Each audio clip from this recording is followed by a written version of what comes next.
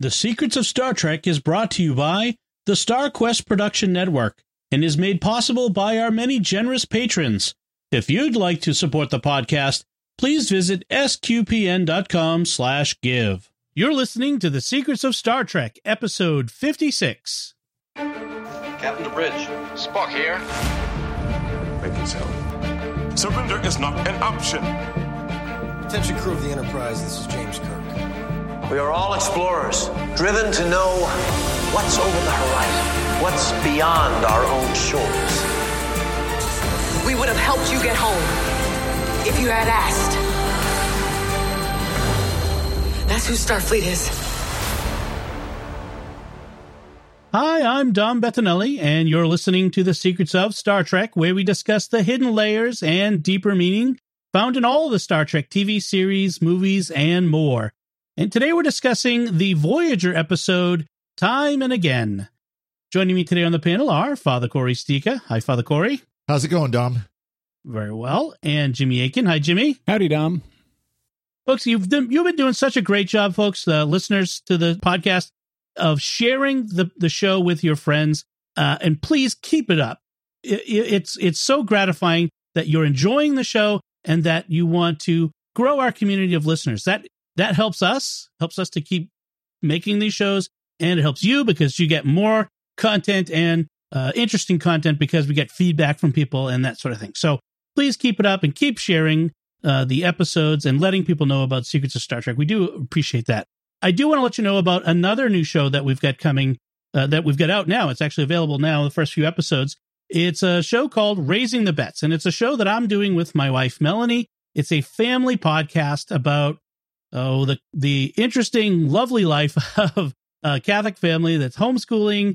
We have 5 kids, and we're all in the house all day long in this little house, me working here in my studio and the kids and my wife in the other room doing schoolwork and all the adventures we go on and the fun things we do. And we hope you'd enjoy, seeing what's going on, sort of the personal side of SQPN and some of what this whole network is about. And when you support us, it's what you're supporting is things like my family as an employee of SQPN. So I felt like it would be good to share that with you. So please check it out. It's at sqpn.com/bets, BETTS, and let me know what you think. And if you enjoy it, please subscribe if you enjoy it.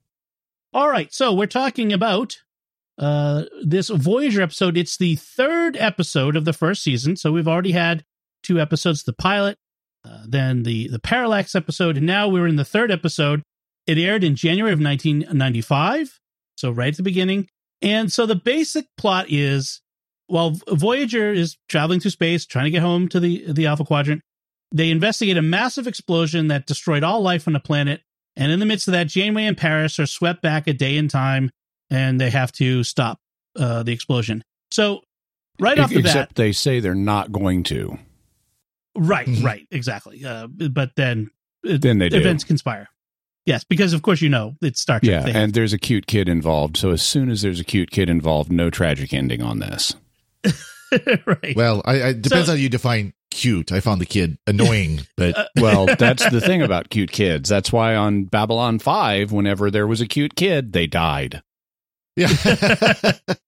I think so. I saw someone mention it's child actress, Star Trek child actor syndrome. It doesn't work. It just doesn't work.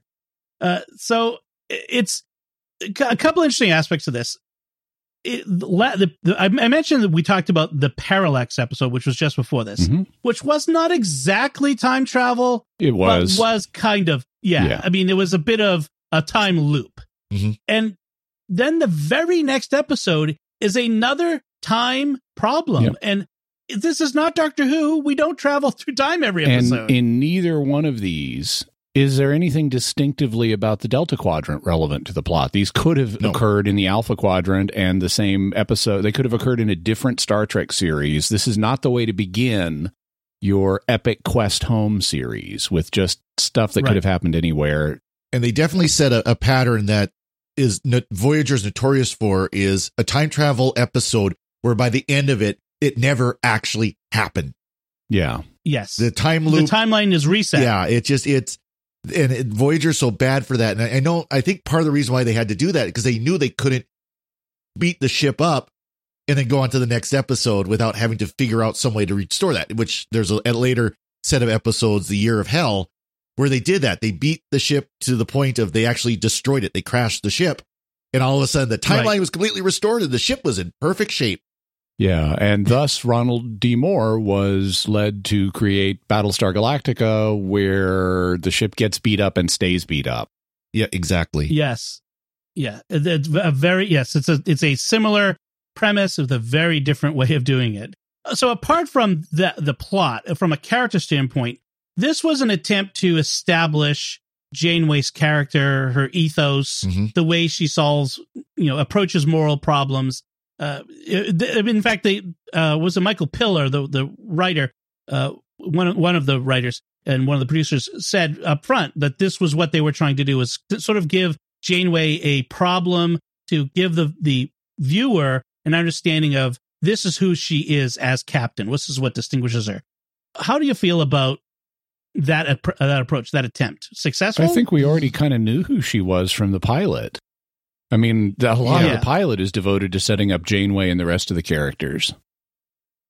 I mean, the fact that she decided to stay in the Delta Quadrant so that the caretaker's array wouldn't fall into bad people's hands shows that. And so I'm willing to do the moral hard thing and stay in the Delta Quadrant. And now that that's done, I'm going to do everything I can to get us home.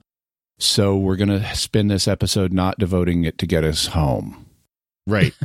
Well, it's how many times did you say, well, we can't interfere because of the Prime Directive? No, you can't interfere because of the time parallax that you're now in if you do interfere. Right. Right. Yeah. I mean, in fact, I'll get to that. I want to talk about that at some length in a bit. The other thing I want to mention is the original story idea for this I read the premise was, what would you do if you showed up at Dresden, the firebombing of Dresden, 24 hours before the firebombing occurred? This is a famous World War II event. I would leave Dresden. Yeah. Right. Well, it's not like you can stop it. It's, just two people. But would you try to warn people, try to get them out? Would you, that sort of thing? And so that's really the original kernel of the what we ended up getting. So let's talk about what happens in the episode. It starts off with Tom Paris going off duty, and and Harry, the dedicated Ensign Kim, wants to stay on extra duty, but Paris wants to go on a double date with the infamous, and I say infamous, Delaney sisters, who make their first non-appearance, shall we say? Get their first reference. Yes. How likely is that a pair of human twin sisters are assigned to the same ship in the same department? I mean, it was such an awkward gag the entire series, at least until they had Paris pair up with B'Elanna. But it's just what I like about this, though, is Harry is actually talking. Tom, for once, the reckless one, is talking sense to Harry. Yes. He says, look, we're out here. Who knows when we're getting back, if ever. People are going to start pairing off. So we should act now. and because otherwise there are going to be fewer options down the line. This is sound evolutionary and matrimonial sense he's talking. Yes, and Harry is like, oh, I got a girl back home. Yeah, and we know you're not going to see her for 7 years. Right. And you don't know you're going to see her ever. And so Tom is totally right, saying, look, you got to let that go. Let her have a life and a husband and a family and stuff. You got to, just forget about her now. She's likely not to wait for you. And you need to focus on what you can do now. And that's the Delaney sisters. You could go on a double date with them.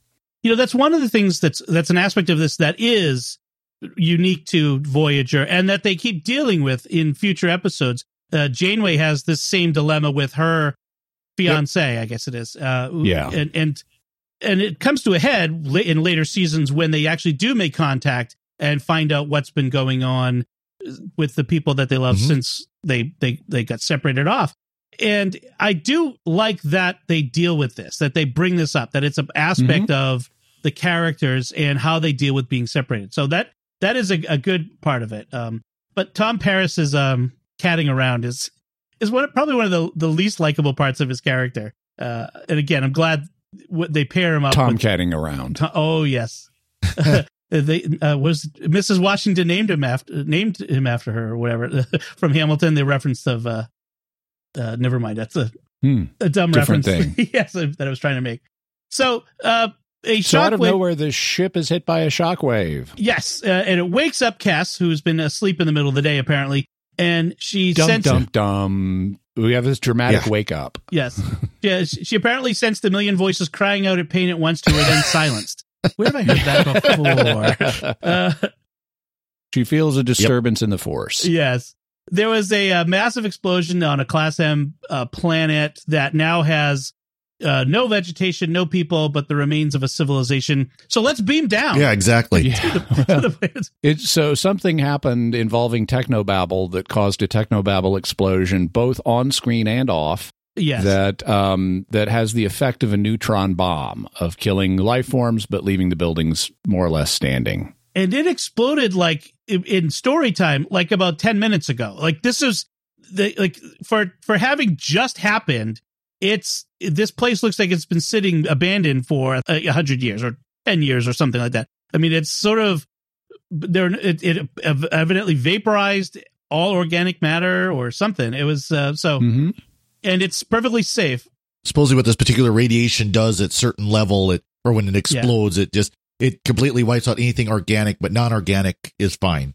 Yes. Yeah. So an explosion of a polaric ion device, and then they find out that the civilization was powered by polaric ion energy, which was just so silly to use something that could be used as a weapon of mass destruction to power your civilization. Here's your moral message about nuclear power. Exactly. Yeah. There's obvious nuclear message there. Yeah. I decided when I was taking my notes, I wasn't going to take a note on the exact nature of the technobabble they were throwing at us. It's just the technobabble explosion and the technobabble power source. Right. Okay. We'll honor that decision on your part. Yeah. So Tom Paris finds an amazing Delta Quadrant clock that has Arabic numerals on it. Yeah. Oh, but when it breaks, it still shows on the display the exact time it broke. Here's a hint for writers.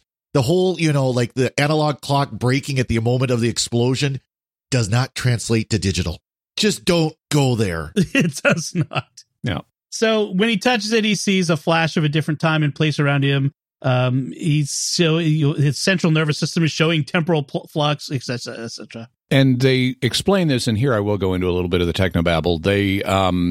They say that the explosion has fractured subspace, and so there are like subspace icebergs floating around, and that are hooked into different periods of time subsequent to the explosion, and if you get caught in one of these icebergs, if one of them hits you, then you either see, or if you get fully inside of it, get transported to a moment in the past. And so that's what happens to Paris and Janeway. They get hit by a subspace iceberg, and suddenly they're in the same place, but it's earlier, the nuclear winter isn't happening, and the kid screams.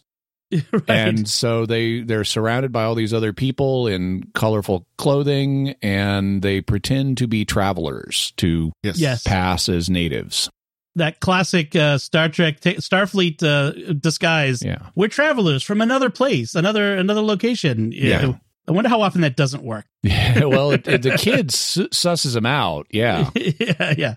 He says they're demons, and Tom solves that by, when nobody's looking, saying, "Yes, we are demons, and we're going to eat you." And makes the kid run away. And he looks sheepishly at Janeway. Which I did like that. That was funny. Meanwhile, Paris finds the same clock, only it's a day earlier, as he deduces by its readings, and therefore knows they've got 24 hours or whatever the length of the day is on this planet until Dresden. Right. He gets the shopkeeper to explain to him, how does a clock work here in this place? Yeah. I mean, imagine like someone's like, I'm from Chicago. How do your Boston clocks work? Yeah. The same way they work in Chicago. I like that the shopkeeper has that reaction. It's like, dude, this is just a clock. You know how they work. Yeah. So we get the classic briefing in the briefing room on board Voyager, where Kim and Torres explain that the fractures dissipate into the past, not the future. Because subspace. And technobabble. And now Cass, who's been, saying that she knows about all these people have died and she saw it happen. She got Neelix. Sorry, thank you. Neelix seems to think she's just crazy, and yes. He doesn't take what she's saying seriously at all. I mean, he's worried about her, but he thinks he's worried because he thinks she's making too much of this. Foreshadowing, she is crazy. They just haven't shown that yet. Yeah, much later. Well, but early Neelix especially, is very patronizing toward Cass. Almost, over the top. And it's a little annoying and a little distressing there. But so they go to sickbay. The doctor scans Cass's brain, and he's bemused at everything he hasn't been told about what's going on. And he says, I seem to find myself on the voyage of the damned. No one has filed the proper paperwork when Cass joined the crew, and so he can't say, well, your brain looks nice, but I can't compare it to say anything's abnormal. Yeah, and now this is interesting because he says he was not informed when he sees the two of them. He says he was not informed there were passengers on the ship, so he doesn't realize they're crew, and he doesn't realize there's a second ship that has also now contributed its crew, i.e., the Maquis crew. And this makes no sense because in the previous episode, Kes came down to sickbay and befriended the doctor and started talking to him about does he have a name and everything. And they bonded in the previous episode, and now he doesn't know her. And this, I looked at the production numbers to see, could these have been filmed out of order? And no, they weren't filmed out of order. This is just freakishly inconsistent writing. See, I wonder if there was an issue of they were written planning to be done a certain way, but then were filmed in the order they were. Then you fix the script. But they didn't go back and fix the script. But I just wonder if they had intended this to be the second episode, but then when they actually got to filming and everything, they produced it in different order. And forgot to fix the writing problems. Exactly. So meanwhile, Janeway and Paris yesterday Janeway says the Prime Directive shouldn't let them interfere with what's going on. And Paris says, and I think morally, the consequences have to be better than letting, the consequences of interfering. We can't interfere because we don't know what the consequences will be. And Paris says, well, the consequences have to be better than everybody dying. And I think that's a big flaw in Janeway's interpretation of the Prime Directive of, well, we just have to let evolution take its course. Well, no, evolution is that they all die. Yeah. That can't be the right choice here. Yeah. By the way, just to go back to the fixing the script issue for just a second, something occurred to me. I was watching an interview with Bill Mooney, who played Lanier on Babylon 5, but he also had a role in an episode of Deep Space Nine where he played like a Starfleet engineer. And in the script, Siege of AR 455, yes. Right. And in the script, at a certain point, he had to say a very simple line. It was something like, I guess we're done. Or I guess that'll do it. And when he read the line on camera, he said, well, I guess that'll do it.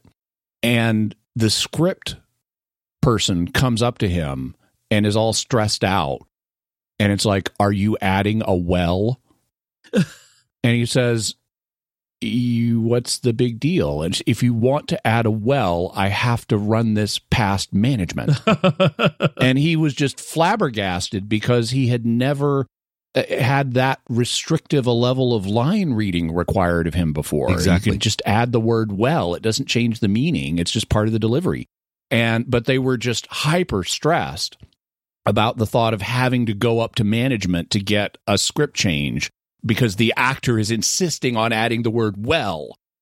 And so he just read the line the way it was written, but he was just stunned. And I was wondering, could that be part of why they didn't fix the script in this issue? Because if they were written out of order and then filmed in this sequence, the actors would have known, wait, you met me just last episode. There's a problem in the script here.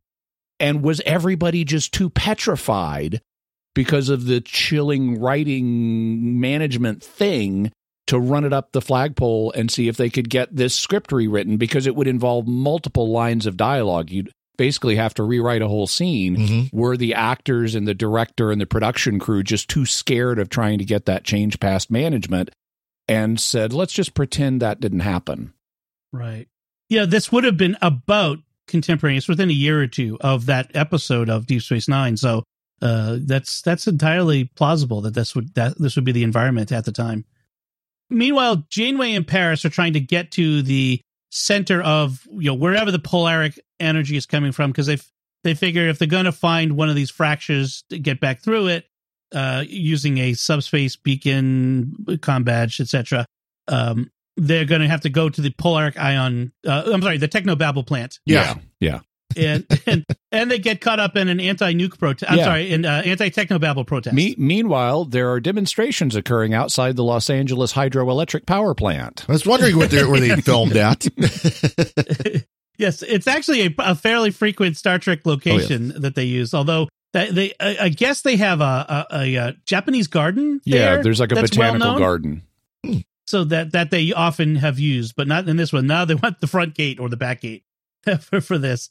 Well, I suppose it looks suitably industrial enough to fit the bill. Yes, and futuristic or alien future something. And Janeway gets clocked upside the head by a goon, which is a lot of fun to see her get taken out so quickly. Mm-hmm. And they run off with the protesters at the same time. So then the protesters kind of turn on them and think that Janeway and Paris have been sent to spy on them because they have really high technobabble readings in their body.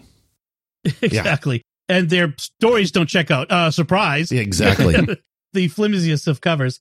Meanwhile, back in the future, not Back to the Future, but back in the future, within the span of a couple hours, B'Elanna and Harry have built an ion generator that can cause a subspace rift, have modified tricorders to detect the rifts, and have created anti-technobabble rift generators that they can wear. That's just stuff that was right in the closet. I mean, they just went to the closet there in engineering, and it was all sitting there waiting for them. That's right. But there are plot driving limitations on the use of these things. They can only use them for like 30 seconds, and then you can't use it again in this area. You have to move to a new area.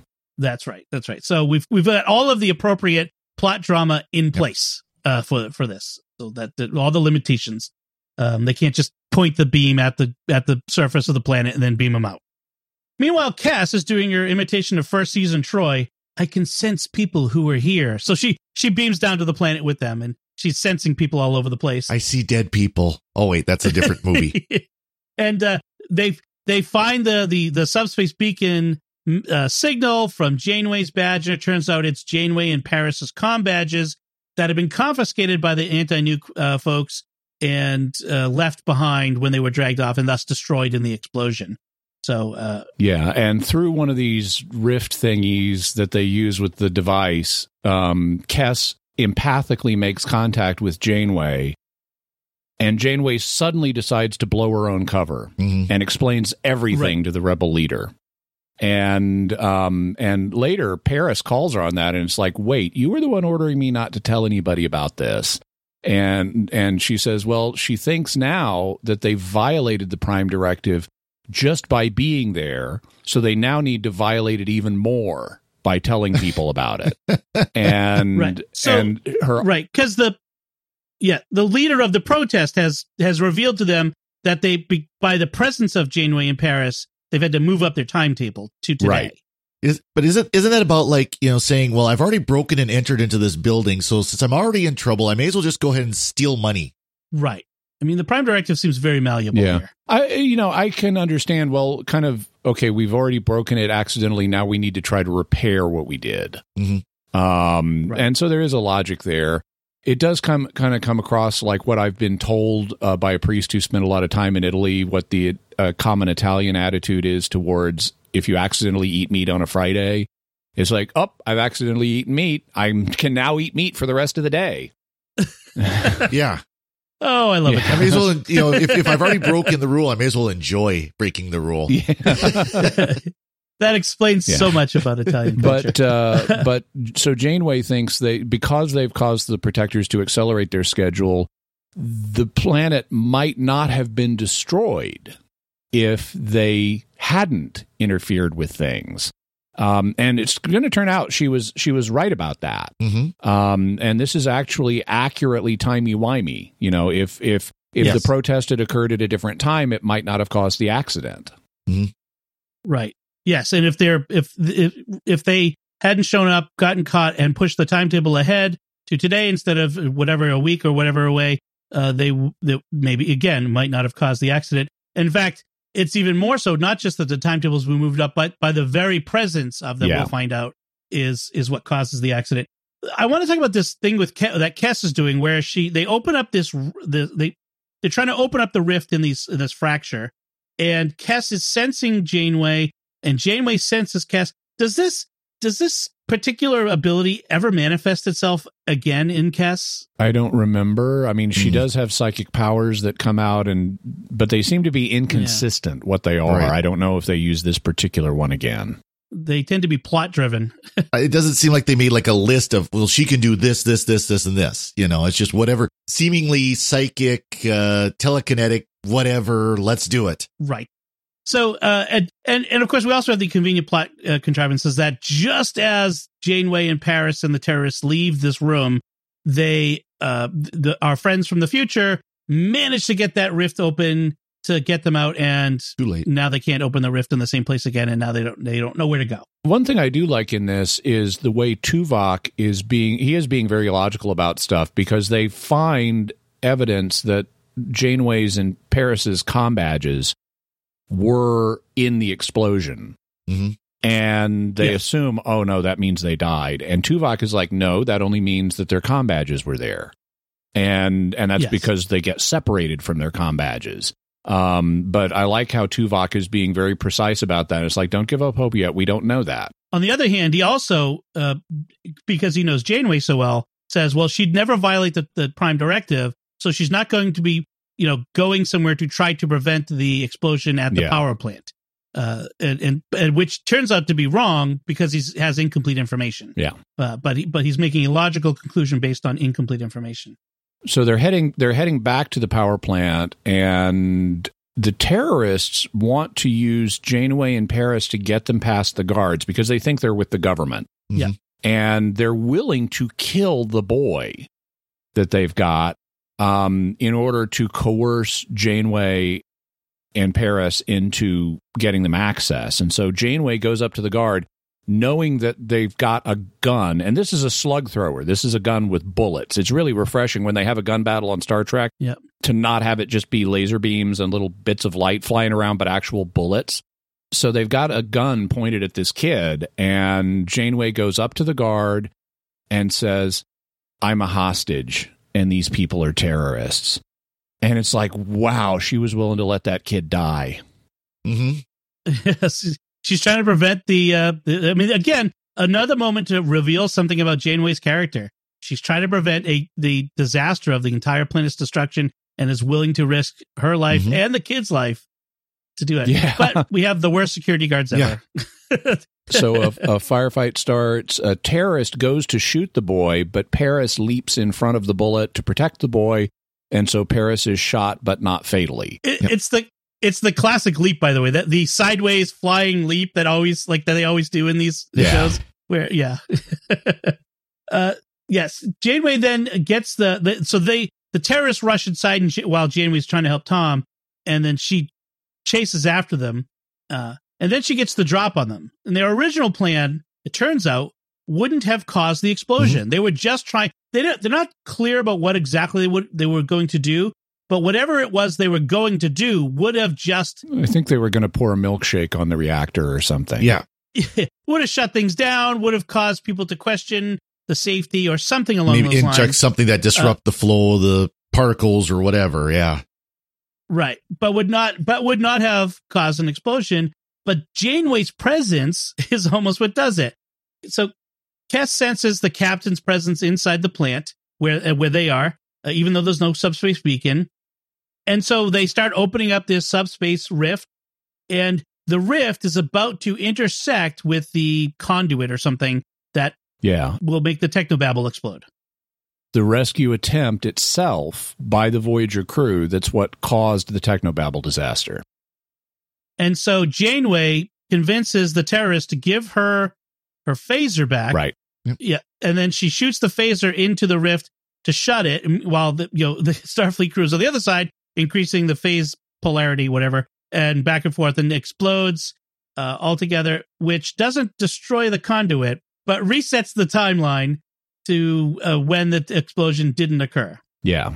So, and that's actually, okay. That's clever. Yep. Yes. So, if we're willing to accept the whole resetting things, Kes has a memory on board that something was wrong with the planet, and so rushed to the bridge. We flash back to that first scene where Tom is for once talking sense into Harry again, only now the scene continues without the shockwave hitting the ship, and so Kes comes up to the bridge, and it's like, I am so Guinan, I remember something that didn't happen. Yeah. Yes, but is relieved to find out the planet is okay, and since the planet is a pre-warp civilization, not just pre-warp. I like to keep saying pre-warp. It's space flight, space travel. Yeah, they don't even have space flight, so they will not interfere. The Prime Directive it applies here. So my reaction. I'll give you my reaction. I'll ask for yours in a second. There are elements of this I liked. I enjoyed bits and pieces of this. Some of the character moments. I'm unhappy with this episode overall because, like we said, in the end, nothing happened. No one remembers anything apart from Kes's vague memory, but nothing really goes on here that has any consequence in the future, and that's my main problem. I kind of agree with you, and I think the biggest part is again, like I said at the beginning of our episode, this sets a pattern for Voyager. Discovery, Voyager, that gets, Dr. Freud, let me help you out. Met again and again and again and again and again. They keep going back to this all the time of the time travel episode that all of a sudden by the end of the episode nothing actually happened. Yep.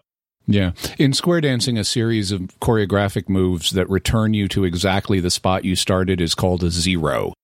And this episode is a big zero. We have choreography that moves the characters around and they end up right back where they started. Yep. Exactly. Right. Now, what I do like is more insight into Janeway. I like seeing Janeway's character play out, to see how she is as a captain, how she makes her decisions. I do like the Janeway Paris connection that's here, even though, again, it doesn't actually last because it never happened. But I do like seeing Janeway and Paris are cut off from everyone else, and there's this interaction because she knows him in a way that other people don't through his father, the Admiral, and so there's some good, interesting character moments in that. So I do like those aspects of this. I liked aspects of it. I thought it was pretty paint by numbers. I thought that I don't know how well the character design for the alien planet worked.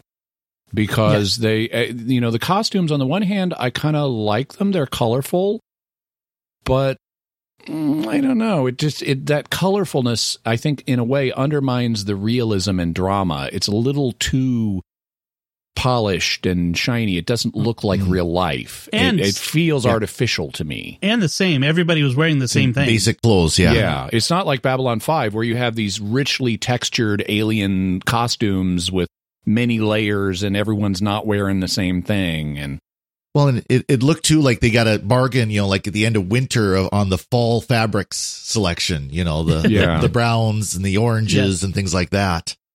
And they were all human. There weren't even nose prosthetics. No. There's nothing. They were just all human beings, which again sort of undermines this. We're in the Delta Quadrant where everything is weird and bizarre and different, and look, a planet of humans. Yeah. Maybe we should investigate that. Well, and the handguns look like pretty standard slide handguns. I mean, standard, handguns. Those were not dressed up guns. Those are the automatic weapons weren't over the counter, but they're basically off the shelf, not dressed up at all. One was I think a Walther, and they were standard guns. Yeah. So we don't grade these episodes, but I'd give this a B- at best. Yeah, I would give it maybe a C+. It was way better than Parallax, the previous episode, where it just made the science in that made no sense. At least here, they invented fake names to cover up the fact this isn't real science. There, they used real science names incorrectly. Yes, that is true. That is true. All right. Any other notes that you want to share about this episode? One small thing. Maybe I'm wrong, but if it's in a red dwarf star system, shouldn't the light have a reddish tint? Yeah, I was wondering about yellowish that too. Tint. Yes. So that's an instance where they use real world science incorrectly again. Yep. So that's our take on this. Before we finish out, I do want to take a moment to thank our patrons who make it possible for us to create the Secrets of Star Trek, including this week, Harry R., not Harry Kim, Harry R., Layla L., Hans G., Anthony M., and David G. Their generous donations at sqpn.com/give make it possible for us to continue the Secrets of Star Trek and all the shows at StarQuest. You can join them by visiting sqpn.com/give. And if you do, you actually get access to additional content as well. We make available some specials, including recently we did a special where we talked briefly about the teaser trailer for the new Star Trek Picard series that's coming up. So if you wanted to get access to things like that too, all of our patrons get access to those special episodes that we make available there, just as a special thank you to them. So that's it from us. What did you think of this episode of Voyager called Time and Again, or what we had to say about it? Let us know by visiting sqpn.com/trek or the SQPN Facebook page and leave us some feedback there, or send an email to trek@sqpn.com. We'll be back next time when we'll be discussing Enterprise's episode called Strange New World. Until then, Jimmy Akin, thank you for joining me in sharing the Secrets of Star Trek. Thanks, Dom, and live long and prosper. Father Corey Stika, thank you as well. Well, thank you, Dom. And once again, I'm Dom Bettinelli. Thank you for listening to the Secrets of Star Trek on StarQuest. And remember, everybody should drink plenty of fluids. Don't leave without turning me off.